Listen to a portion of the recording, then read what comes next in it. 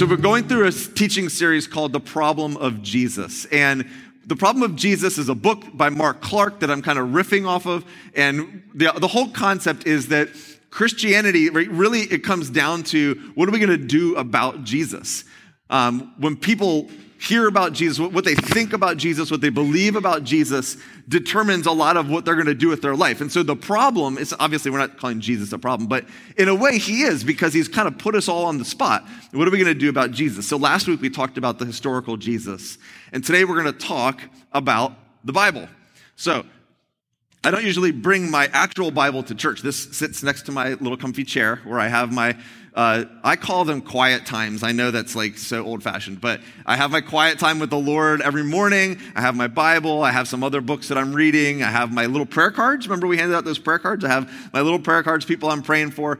And so, we're going to talk about this right here. And I find that we are in a time when what the Bible really is kind of in question in church, not just in the world, but in church. I find that there are many Christians I talk to who can't tell me that the Word of God, that is the Word of God, is how I'll say it. They can't say 100% that that's inspired by God, that it's inerrant, that's a big one that we wrestle with, and that it's for today.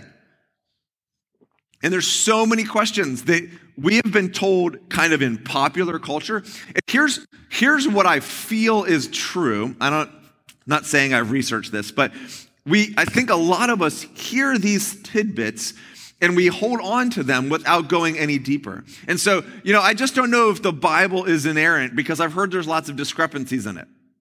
And that's like a belief system then that like keeps the Word of God at arm's length from you. Or I'm just not sure if this is the Word of God, because weren't there a bunch of like monks who just threw it together in like 500 years after Jesus rose from the dead? And so it keeps it at arm's length. And so what we normally don't do is spend the time to actually dig into that. Most of us. There's a few people who will, but most of us will hear those things and we're like, that must be true. I read it on Instagram. It was on a really cool TikTok. I don't know if I can believe the Bible anymore. And so I'm going to hold it at arm's length. I know that people for thousands of years have, but I think that we've progressed to a point where we are smarter than anyone who's ever walked the face of the earth. And so what we think about the Bible, especially what do you call them? Influencers, what they think about the Bible, it must be true. I'm not sarcastic at all about this.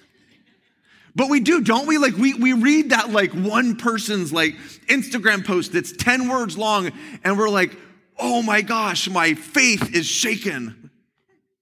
And so I want to why are we going through this series? And what I said last week was, a lot of times, our MO here for teaching is that we're talking about how can we apply the Word of God to our lives. And so each Sunday, I try to talk about the Bible in a way that's helpful so you can go home and do something different with your life. Something that actually changes. We're teaching on Sunday mornings here for transformation, not so much information. Except this series. Because we are in a cultural moment where so many of what I would say maybe 100 years ago were assumed beliefs about Christianity have been questioned and challenged. And not just by people who are skeptics, but all people, for the most part, who are being raised in church even have these questions. And we sit around. I remember being in our youth group recently and asking some very specific questions. And they were saying, I just don't know. And I said, yes, but the Bible says this. Yeah, but I just don't know. I just don't know if and that's where we're at. And so we need to go back to the beginning.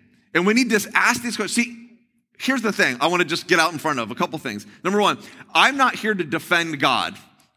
I don't think I need to. And I'm not here to defend the Bible. I also don't think I need to. I think that the Word of God stands on its own 2 feet. All right, but I'm here to maybe help us look at some of these questions because I believe they're honest questions for the most part, coming from an honest place where we're like, I want to follow God. I'm hungry for God, but I have some legitimate questions. So I want to deal with that. The second thing I'm going to say is I'm not a scholar. Okay, so I'm a pastor. I have a lot of experience being a pastor and preaching and studying the Word of God, but I'm not a scholar, right? And so just take this, understand that I am getting ahead of that. I'm sure everything I say here won't be 100% accurate. I'm sure I'll make some mistakes. I'm sure I could be wrong. I interpret the Bible through my own interpretive grid and all that good stuff. Okay? And the other thing I would say is that I've been telling you that I've been teaching out of this book, but I'm really not today. So the book launched me in a different direction, and so I've got a bunch of sources I've used. If you're interested, I can send you my sources after the teaching. All right, that's all I wanted to say. So here we are. What's up with the Bible? All right, so I think the first question we need to ask is the Bible inspired and authoritative? Because if it's not, then oh well. Let's move on. Why are we treating this any different than any other ancient text? But if it is, does that matter? Does it matter if God inspired a written work for you and I? And of course, that goes back to, do you believe in God? So obviously, like, we're kind of here in church. I'm assuming most of us are there. Some of you might be exploring that. But if you believe in God, in who God is, and then you believe that God inspired this, then this has authority. Not because it's the Bible, but because God spoke, right? If it's God's word, therein it has authority. So we have to deal with this. Is it inspired and is it authoritative? So much of life depends on this, right? Who is God? Who are we? What's the meaning of life and the purpose of life? Why are we here? How do we live the good life? How do we live the life that we're intended to live? Or is there no meaning and no God? So there's some big questions. People are like, well, I don't know that it really matters if you know whether it's inspired or not. Like, what if I just have a different opinion about that? I'm going to argue that it's actually important we wrestle this to the ground. So I'm going to start with, what did Jesus think? Okay, that's a good place to start, I think. All right, so we're going to build on this. What did Jesus think? Did Jesus think that the scripture was authoritative and inspired? And Jesus, when he talked about scripture, was talking about what we would call the Old Testament. So he had the Old Testament, the Hebrew scriptures. He would have memorized many of them, and he would have known them from birth and raised in them, saturated in them. So I'm just going to give you one example because I have so many. This is like, okay, it's going to feel like a lecture. I have a lot of points. You should take notes. You should hang in there. It's going to be okay. But I'm just going to throw out a verse for every little thing, but there's more. Okay, so this one right here, it could be a teaching. This one point could be its own teaching. In John, Jesus is being confronted. Some Pharisees are going to try to stone him. And he says, why are you stoning me? Is it for the people that I've healed? Like, is it for the good things I've done or the good things I've said? Which one are you stoning me for? We're not stoning you for any good work, but for blasphemy, because you, a mere man, claim to be God. Put that one just in your back pocket. We're coming back to that in 2 weeks, talk about his claims to be God, okay? And Jesus said, is it not written? And I want you just to catch, this is a thing that Jesus does on a regular basis. When Jesus was led into the wilderness and tempted by Satan himself, each time Satan tried to tempt him, how did he respond? It is written. He didn't pray, actually. He didn't rebuke him. He quoted truth towards the lies. He said, it is written, and therefore it is settled. There was a sense that Jesus had, okay, about the Old Testament that I think we struggle to have. Just like, I want you to honestly, like, just wrestle with that one a little bit. What if Jesus took the Old Testament more seriously than you and I do?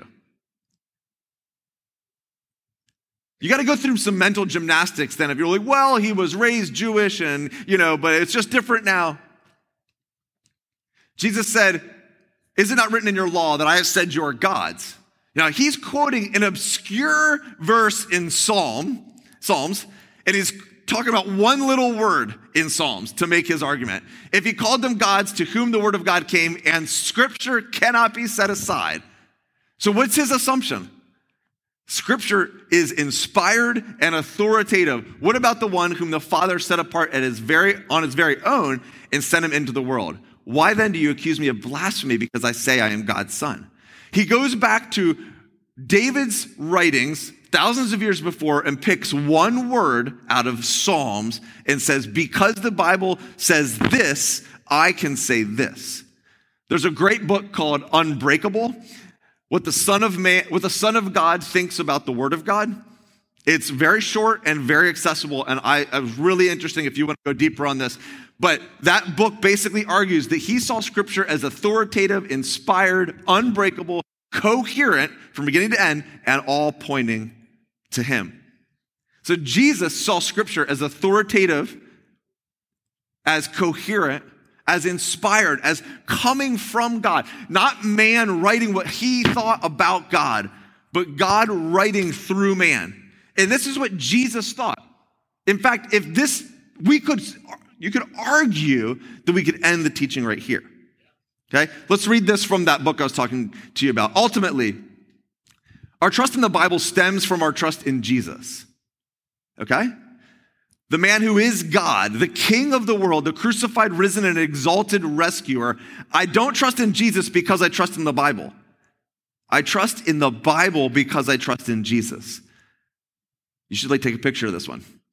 I love him and I've decided to follow him. So if he talks, listen, catch this. If he talks and acts as if the Bible is trustworthy, authoritative, good, helpful, and powerful, I will too.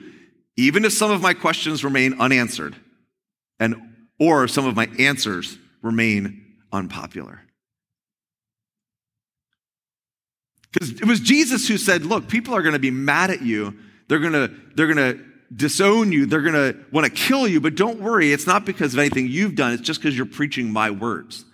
So Jesus thought that the Old Testament, at least, okay, was authoritative and inspired. Did Jesus think what he was teaching was authoritative and inspired? Did Jesus think he was continuing the tradition of inspired scripture? Jesus says, if anyone who loves me will do what? Obey my teaching. He elevates his teaching, and this is just one example, guys. This should be an easy point, right? We shouldn't have to argue about this. He over and over and over again elevates his teaching to the level of the Old Testament scripture. My Father will love them; they will come to them and make our home with them. Anyone who does not love me will not obey my teaching. These words you hear are not my own; they belong to the Father who sent me. He is speaking the revelatory word of God, just like when Moses wrote and when David wrote and when other writers of the Old Testament wrote. He is putting his words on par with the Old Testament scripture. So, okay, what about the apostles? So, okay, we love Jesus. There's really no problem with that. We think Jesus knew he was doing. But what about the apostles when they were writing their books and their letters? Were they writing and thinking they were writing scripture? So I want to just show you a few things. This is a continuation of this verse. You with me? Okay. So Jesus says, anyone who loves me will obey my teaching. The words you hear from me are not my own. They come from God. All this I've spoken to you while still with you, but the Holy Spirit will come and will teach you all things and remind you of what? All this stuff that I've been teaching you, that everyone has to obey. So he's like, listen, I have more to say to you. The Holy Spirit's going to come and teach you the rest and remind you of all the things I've been teaching you. This is a specific promise to this specific group of people who are then going to be commissioned to write the Bible, okay? In Timothy, Paul says this, for scripture says, do not muzzle an ox while it is treading out the grain, and the worker deserves his wages. Now we're really getting into the weeds here, okay? But I want to answer these questions with stuff better than just trust me. Go research, okay, this is what I say. We don't have to, the Bible stands on its own. God stands on his own. This stuff is there if you're willing to spend the time and look for it. Paul wrote, for scripture says this. Guess what? So you would assume he's talking about the Old Testament, right? Because at that time, scripture is the Old Testament.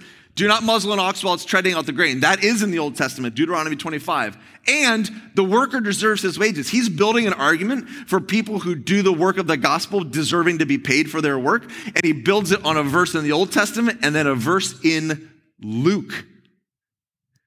Right out of the gates, he's referring to, he knows Luke has written this book about the life of Jesus. We know Paul and Luke know of each other because they traveled together. We find out about that in Acts.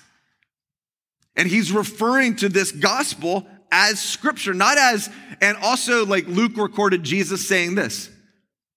We also see Peter, talking about Paul. So see how this works. Peter is not talking about Paul. He says, Paul writes the same way in all his letters, speaking in them of these matters. His letters contain some things that are hard to understand.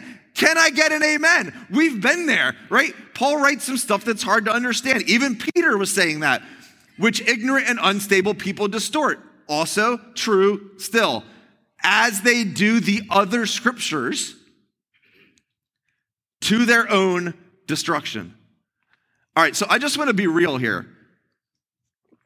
And I don't want to call you out. I want to say, like, I'm okay with this being processed. But if I were to make a hard argument for the New Testament, especially the letters of Paul, I would say, what if you existed in 60 AD, 30 years, 25 years after Jesus had risen from the dead, and you met Peter?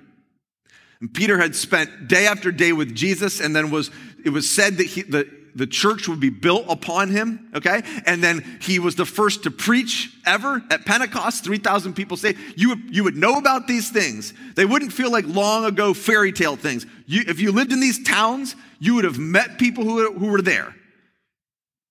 You would have met people who were there. And if you met Peter and you were like, Peter, what do we do with this guy, Paul? I was at this church and they were reading his letters. And he's like, yeah, you need to treat them like you treat the scripture. Like you treat Isaiah, like you treat Psalms. You need to treat them like you treat the scripture. If Peter said that to you, would you be like, but Peter, have you read them? But Peter, Paul wasn't even with Jesus. I'm asking you, like, think about this. Would you argue with the rock that the church is? That's what his name, Peter, means, right? Rock. The rock, like Dwayne Johnson, right? Would you argue with the rock of the early church? Or would you be like, take his word for it? Because here's the thing. Not every believer gets to sit right in front of Jesus and have Jesus tell them what to do. We're built into a tradition. And so Peter is telling us, you can and should treat Paul's words as what? Inspired and authoritative. Just wrestle with that, okay? Yeah. I mean, it's worth talking about. Okay. Paul's writing to the Galatians and he says, I'm astonished you're turning away from the gospel. Listen, if we or an angel from heaven preach a gospel other than the one we've already preached, let them be under God's curse. So what he's saying is crazy. Think about this. If you go research, there was the body of the teachings of Jesus and the early disciples, they would call it like the faith, okay, that's been passed down to you, all right? But he's saying, if I was to come back myself and preach something different than this, don't do it. Or if an angel from heaven, because what we've written is scripture. It's authoritative. That's radical. Okay. Did the early Christians. So the disciples start to die off. Now we know the disciples had disciples, okay? John, I believe, had the disciple Polycarp. You have to go look this up. But there's writings we have from Polycarp who talks about church meetings where they'd read from a scroll of the Old Testament and then they'd read some from the Gospels and they treated it the same. So right out of the gate, all right, so I've tried to make the argument. Jesus thought it was authoritative. Jesus thought what he was doing authoritative. The apostles thought what they were doing was authoritative. And the people who came right after the apostles thought what they were doing was authoritative. You with me? Okay. This is just like begging the question of why we think we know better, okay? So Clement, first century Christian, right out of the gates, leader of the church in Rome, personally knew the apostles, ordained by Peter himself, possibly Clement we find out about in Philippians. This is what he said. Let us act accordingly to that which is written, for the Holy Spirit says, let not the wise man glory in his wisdom. He's driving us towards the word of God. Look carefully into the scriptures, which are the true utterance of the Holy Spirit. Look carefully into the scriptures. Early on, we're about to get into this, but they would have had 22 of the 27 books verifiably, yes, this is scripture. The Gospels, the writings of Paul, they would have had that as yes. There's 5 that were debated over the centuries, but 22 of the 27 were agreed upon. And he's saying, listen, we got to read these. Justin Martyr, unfortunate last name because he ended up being martyred, so it's like a self-fulfilling prophecy. But as a joke, he's called Justin Martyr because he was martyred. Okay, he was a philosopher, a theologian, one of the first apologists. He was arrested and beheaded for his faith. He said this, when you hear the utterances of prophets spoken as it were personally, you must not suppose that they were spoken by the inspired men themselves, but by the divine word who moves them. Okay, what's he talking about? He's talking about the inspiration of scripture. He's saying, look, when you're reading Paul's letters, when you're reading Peter's letters, when you're reading John's letters, don't just assume that they're men writing out of their knowledge. No, there's something deeper going on. They're inspired by the Holy Spirit.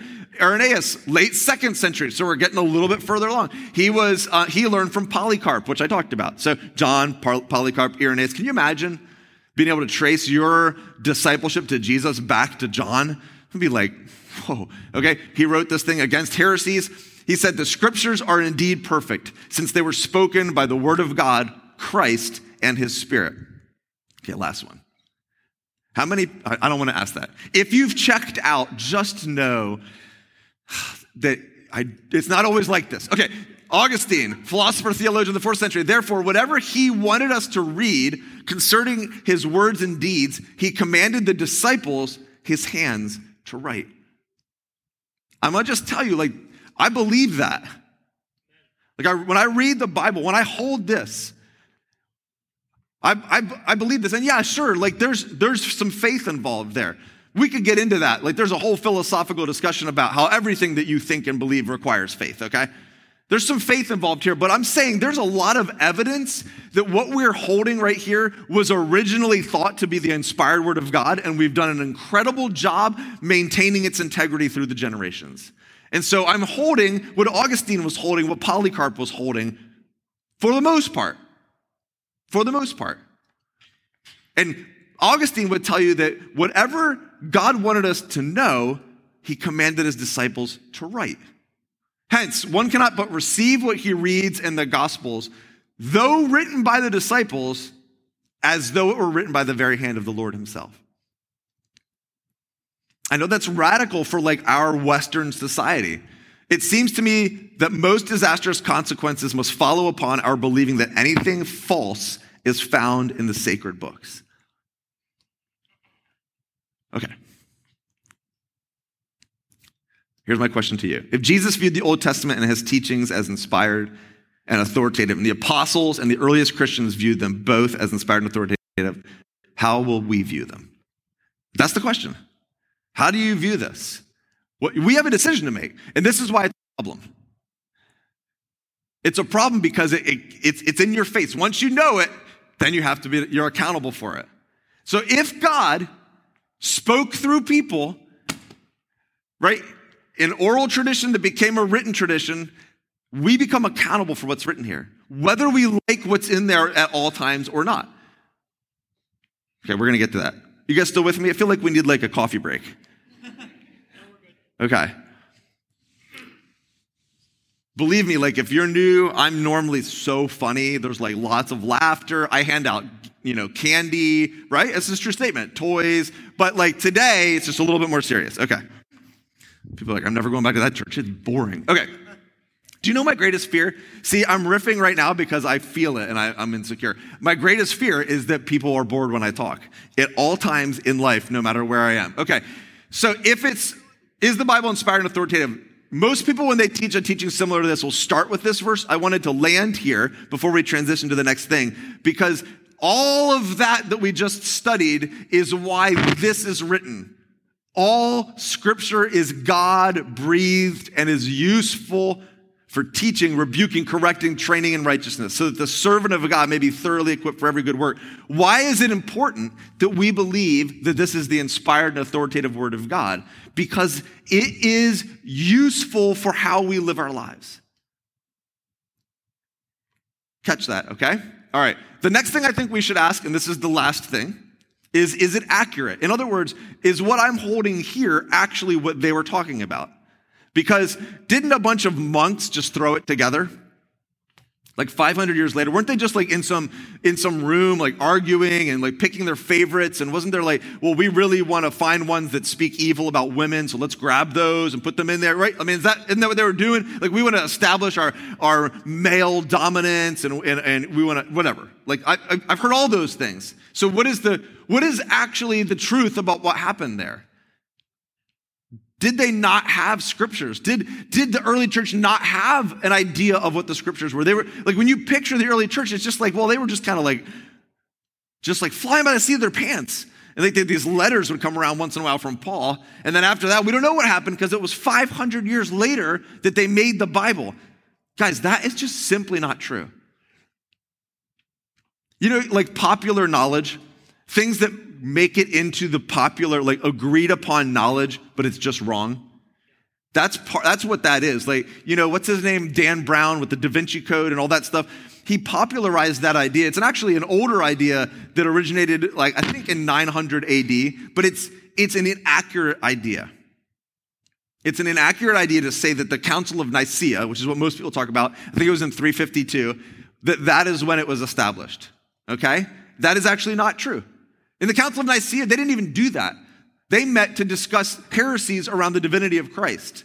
And then they wrote, therefore, the Nicene Creed. It wasn't about the Bible. Okay? Let's talk about it. Yeah, I said that. All right.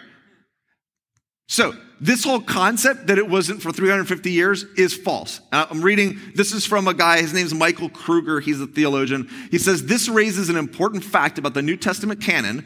So if you don't know what canon means, that's just like the agreed upon, the canon, the agreed upon what is in the Bible. That every Christian should know. The shape of our New Testament canon was not determined by a vote or by a council, but by a broad and ancient consensus. Here we can agree with Bart Ehrman, and who doesn't love to agree with Bart? He's really nice. The canon of the New Testament was ratified by widespread consensus rather than by official proclamation. It was more that when councils later on, it was more they recognized what already was than they determined what was not. The historical reality is a good reminder that the canon is not just a man-made construct. It was not the result of a power play brokered by rich cultural elites in some smoke-filled room. It was the result of many years of God's people reading, using, and responding to these books. You get to choose whether you agree with that. But the reality is that these compilations started way before 350. Early on, you see the early church using these things called codexes. And basically, a codex is just different than a scroll. A scroll would be one book, and it would be on a scroll. Okay? A codex would be something they started to put together. It would put many books together. And actually, the early church started using these a couple hundred years before they became popular in Greco-Roman culture. A little bit of evidence right there that we were starting to put these things together into an accumulated work, not called the Bible. Obviously, it wasn't called, Biblios, right? It's just library, right? This is a library of books written over thousands of years by many authors that tells the unified story of God and his people. It's a unified story from beginning to end, but right out of the gates, we had that. The four Gospels, Acts, and the letters of Paul have never been disputed. Just hear that. 22 of the 27 books in 180 were part of this guy, Muratori, and he put together his own list. 22 of the 27 that we have now. There's evidence of stuff like that happening even before then. But I want you to hear this. Like, you're sitting there reading your Bible, you're like, what about, right? And I don't have time to go into this, but like they had early on designation of books that were definitely in, books that they weren't sure about, books that were helpful but not scripture, and books that were heresy.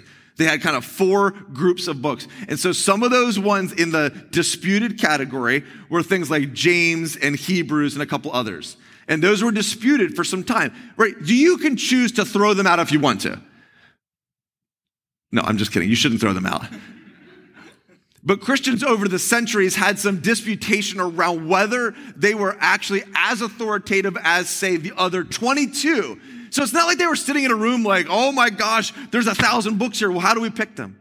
And the ones that were not disputed but were rejected or heretical are things like the Gospel of Thomas, the works of Andrew, okay? And if you go read them, they just don't have the ring of scripture, or they say crazy things. Like the Gospel of Thomas talks about how Jesus said, in order to get into heaven, a woman must become a man.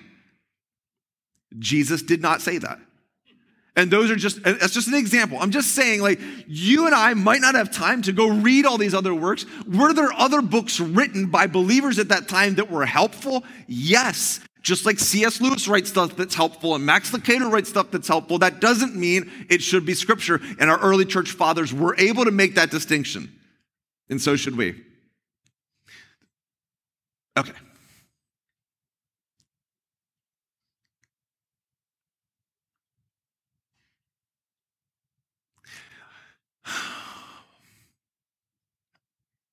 I feel like there's like a heart issue connected to this one.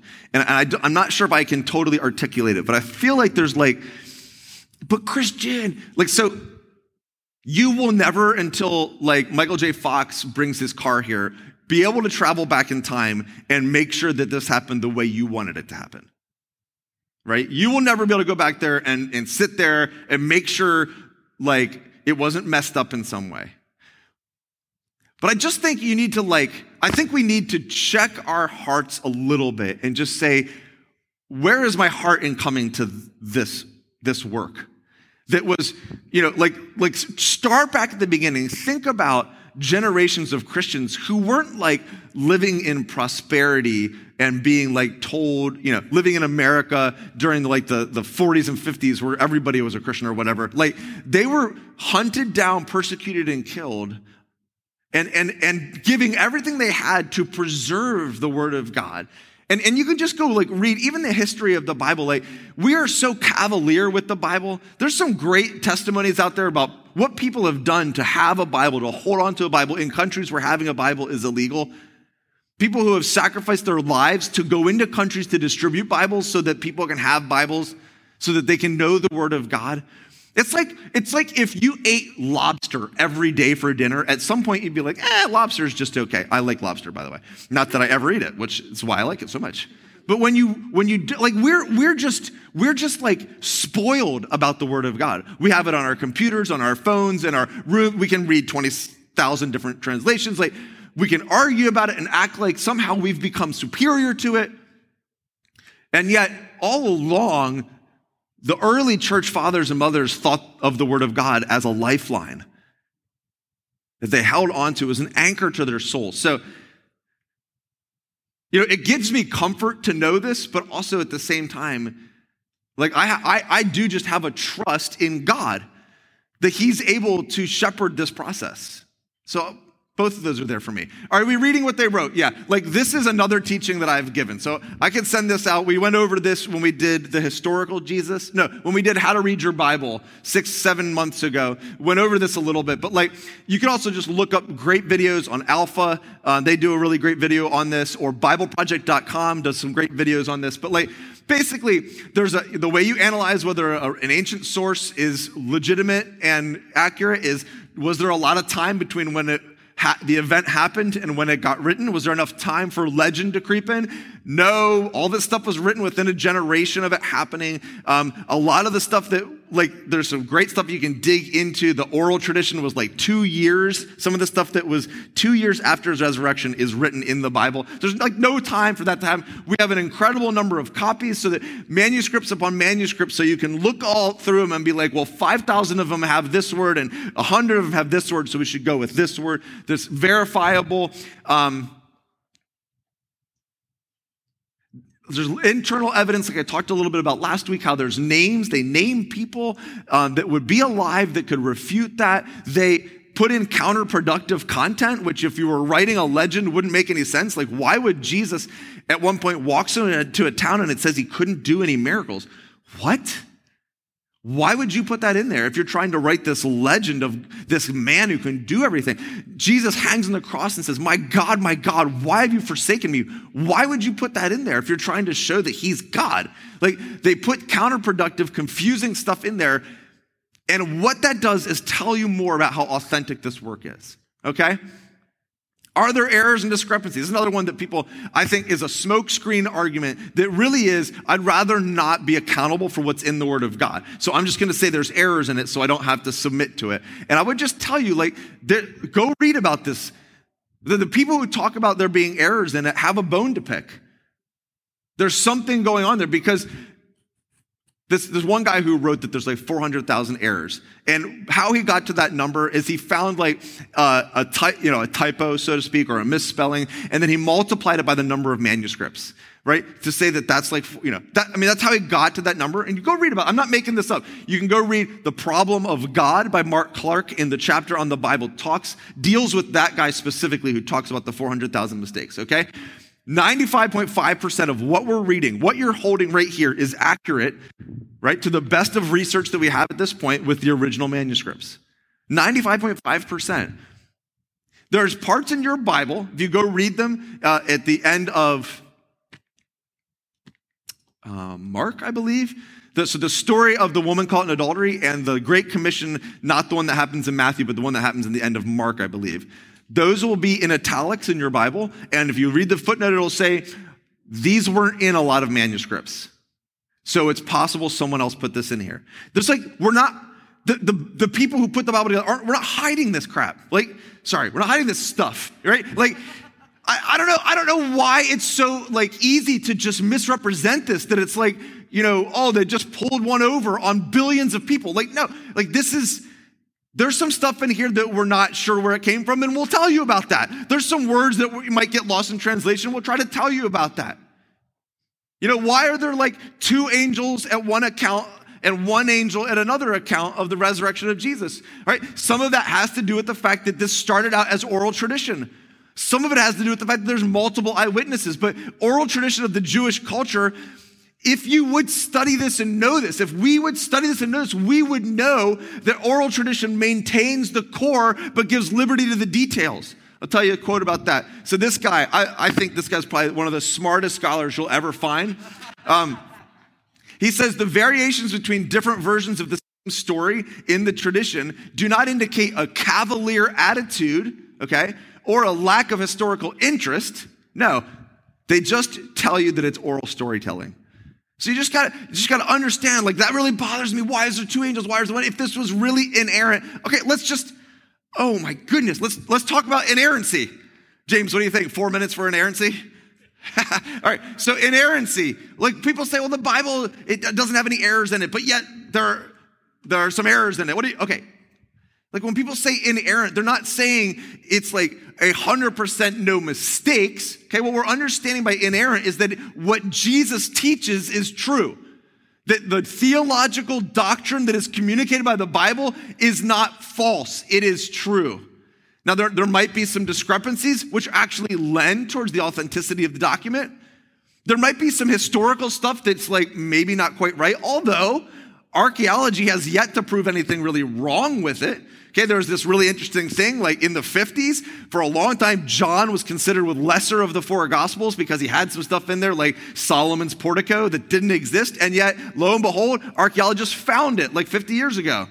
And it was oh, John was right. Okay, but even with that, this isn't a science book. Why does Jesus talk about the mustard seed and say it's the smallest seed? Wasn't he God? Didn't he know about the orchid seed? Orchid seeds are smaller. Okay, that wasn't the point. He wasn't giving a botany lesson. He was talking about the kingdom of God. It was a theology lesson. Right? I'm just saying, these are the things that we get caught up on. And can I just tell you, it's what's that expression? Straining out the gnat and eating the camel, or swallowing the camel, or biting your nose off the spike. I don't know. There's a lot of expressions. What if you come before the creator of all things, and he's why didn't you follow me? And you're well, the mustard seed. I know that's funny, but it's also not funny. It's actually serious. It's life and death serious. Who is God? Who are you? What are you created to do? But I don't know about the mustard seed. I don't know about the 2 angels and the 1 angel. I don't know about that council of monks. Okay. Then you have to throw the whole thing out and go find your own way. And then come back and tell me how that works for you. Because that's exactly what happened in the Garden of Eden. At the very beginning, the snake said to Eve, God didn't really say that. God didn't really write this. Guys, it's the same exact trick. Don't fall for it. The Word of God is not some peripheral part of your faith that some in Christianity today would tell you is another sacred text that you can get some good stuff out of, but don't box yourself in, and don't put God in this box. People talk about that. That is such dangerous thinking. The Word of God, if it's the Word of God, came from God, right? And therefore carries authoritative weight. Should we take it literally? That's the last one. Worship team, come on up. We'll see what happens. Should we take it literally? It depends what you mean by literally. right? There's a wooden literalism you could do with this, and you're going to get in lots of trouble. Jesus said, if your eye causes you to lust, gouge it out. We should all be blind. And also probably not have hands, because it tells you if you steal. I mean, some of us shouldn't even have hands. Cut your hand off, right? What does he mean by that? You know what he means by that? It doesn't take a rocket scientist. Don't hide behind that and there disbelieve the Bible. But it also doesn't mean, like, if wooden literalism is right here, it also doesn't mean everything's just an allegory. I had somebody once tell me that Abraham, there's no way I can believe that God would ask Abraham to offer his son Isaac on the altar. It must have been a dream. That's not scholarship. That's not like I've invested and learned a lot about ancient Hebrew culture. No, that's us reading ourselves into the Bible saying, as a Western 21st century white person, that offends me. So it must have been a dream. It's somewhere in between, and we have to walk that line of figuring out, but yes, this is literally the Word of God. Okay, one more thing. Yep. We didn't talk about inspiration.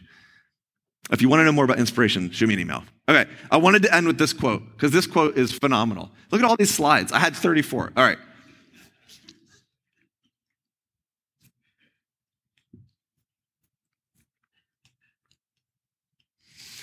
Okay, that's good stuff. All right, so here's from Augustine. He says, if we're perplexed by any apparent contradiction in Scripture, it is not allowable to say the author of this book is mistaken. Instead, either the manuscript is faulty, or the translation is wrong, or you have not understood. See, here's this thing that's happened that's new, is we're relatively new in modern culture, is where we have put ourselves as judges of God and his word. And we need them to line up with us, as opposed to if we read something in the Bible that doesn't agree with us, we're not like, maybe I'm wrong. Maybe there's something in my life that needs to change. Maybe there's something in my worldview that needs to be challenged, right? So with that in mind, all right, we're going 5 minutes over. Okay, with that in mind, I want to end a slightly more encouraging note than I have been. So here's 3 things I would say if you're wrestling with this stuff. I hope that if you're honestly wrestling with these questions, I hope that you feel I was here to take those things seriously. And if you want to talk further, like my door to my, basement office at my house is open, right? Like you can walk right in. No, but text me, we'll talk. But at the same time, I don't want to just feel like everybody's okay. Like this is actually important, I think. The inspiration, authoritative word of God is important. So here's what I would say. 3 pieces of advice. First, be humble before the word of God. Let's allow, this is a decision we have to make. You don't have to do this. I'm just saying, my advice in approaching the word of God is allow the word of God to read you. Don't just you read it. Okay? Allow the word of God to have authority over your life. Will you come under the word of God like Jesus did? Right? Didn't he say that he died on the cross to fulfill the word of God? So will we come under the word of God like Jesus did? Let's be humble before the word. I'm not saying don't ask good questions. I'm not saying don't pursue those questions. But at the same time, be humble before it. Maybe as you read things that are hard for you, don't assume they must be wrong. Okay? Number 2, seek God's truth, not your own. This is for all of us, including me. It's really easy to read our own truth into this when we hear stuff that we don't like. Let's try to seek God's truth and not our own. Number 3, it's not all going to happen at once. I heard a person talk about reading the Bible like putting a puzzle together. I like to put puzzles together. You know when you're putting a puzzle together and you find a piece you don't know where it goes? Do you throw it away? Evan does. Does anybody else throw it away? Do you think that because you can't find where it goes, the whole puzzle's broken and you throw the whole puzzle away? Some of us. Kate, you're a puzzle doer. You just set it aside and you work on other parts. And eventually what happens with that piece? You find how it fits. That's what reading the Bible is like. You might come across something that's like, I don't get it. How could God say this? That's okay. Put it aside. Continue your journey with the Lord. Maybe in 5 years, 10 years. I am personally still discovering things. Yesterday, I listened to this podcast by this really smart apologist talking about the Old Testament, and I was like, I never thought of that or knew that. It was another puzzle clicked into place. I could have left God 20 years ago over that. So be okay with the process.